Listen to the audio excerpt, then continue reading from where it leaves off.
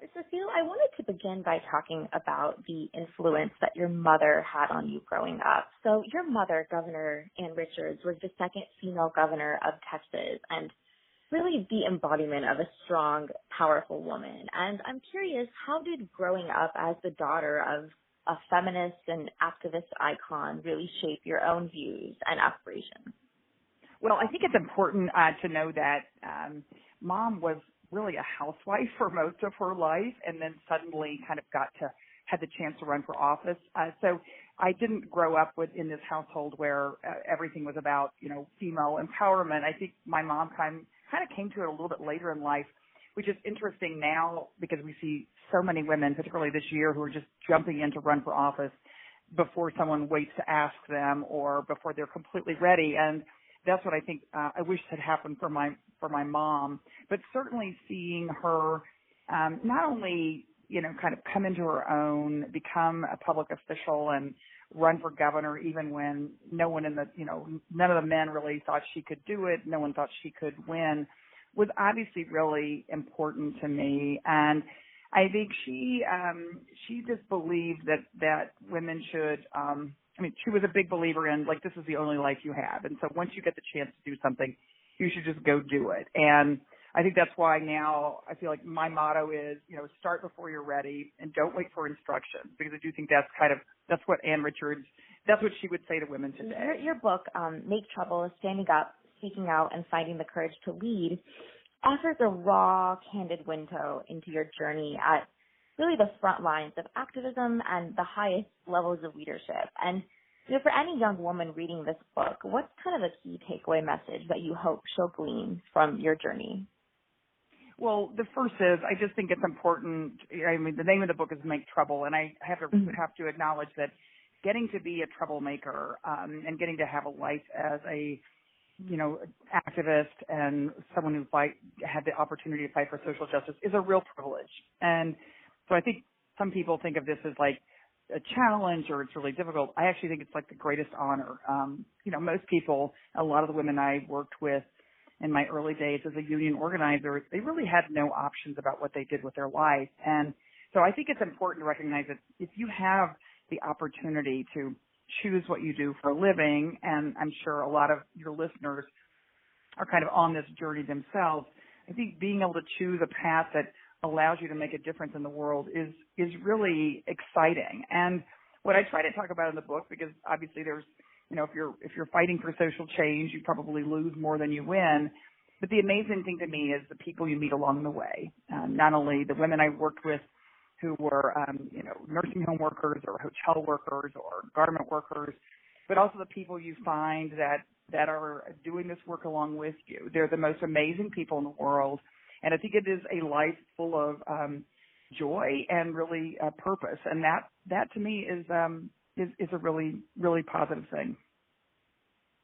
Right, completely. And, it's interesting because I also think activism can be incredibly fatiguing work, often because the fruits of your labor are not always immediately visible and can take a long time to come to bear. And I wonder, are there specific moments that stick out in your memory? You talk a lot about sort of the uplifting, empowering aspects of activism, but have there been really painful moments for you of being an activist?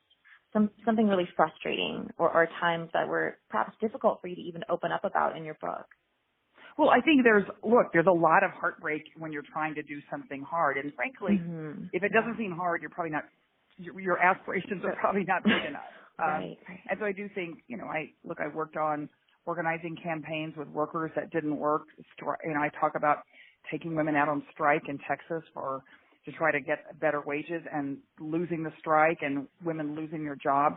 So I think those are the things that are painful to me are the times that we really, I think, made the right fight and folks did all the work and yet the powers against us were just too strong. And I think a lot of people feel that about the last election. I think people poured their heart into the last presidential campaign, and there's just no way to overstate what an enormous defeat that felt like. But the good news is then you can get up the next day and just keep fighting. And I think that's what we have to do. The change we want to see in this country, particularly now, it's not going to happen overnight. It's not going to happen in the midterms.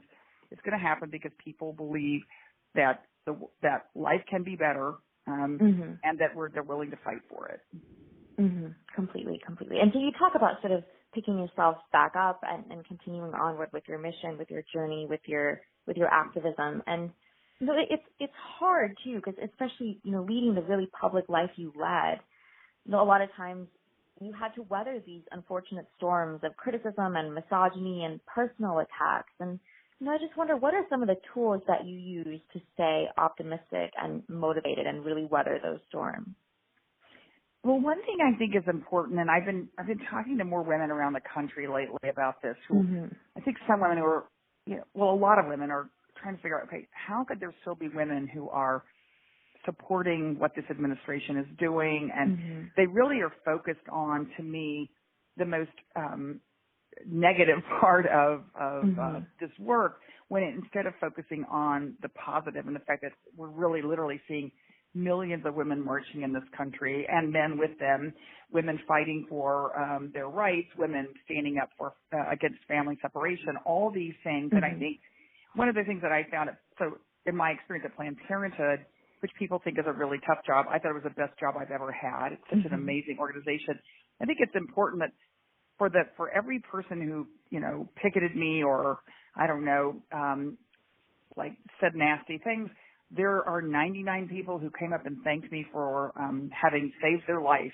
Planned Parenthood was a place they got to go to for health care when they were a student, or when they were didn't have insurance, or fill in the blank. And those are the folks I focused on because they're the ones who are really counting on us. And I think it's important, particularly now, not to let the negative, shrill voices that are out there, and some of them sitting in the United States Senate, don't let them sap your energy. Focus instead on the millions of women who actually want to make a difference in this world.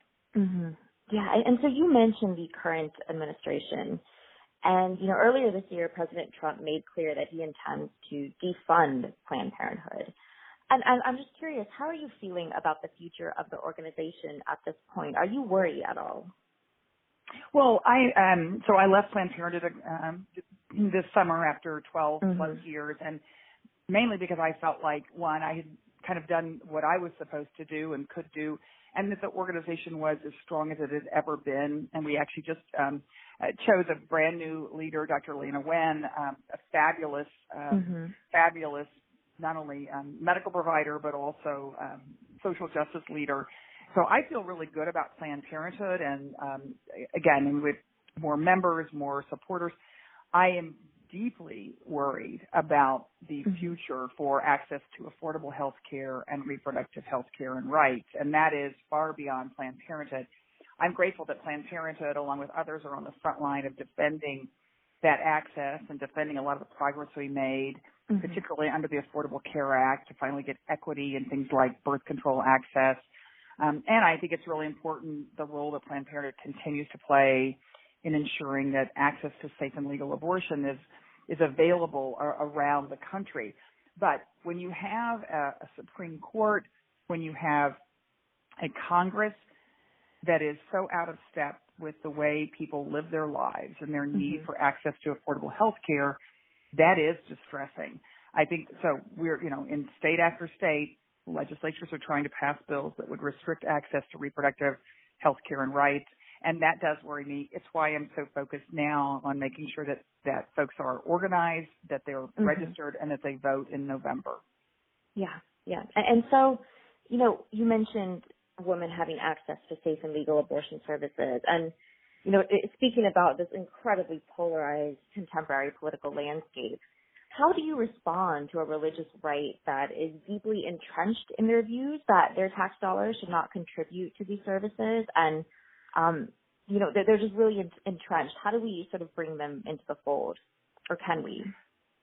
Well, I think one thing is just important to continue to educate people. So currently, federal funding does not go for abortion services. Now, I think that's wrong, and I think it has kept women of low incomes and without access from accessing care just like other women. But it is really important, at least that people know that.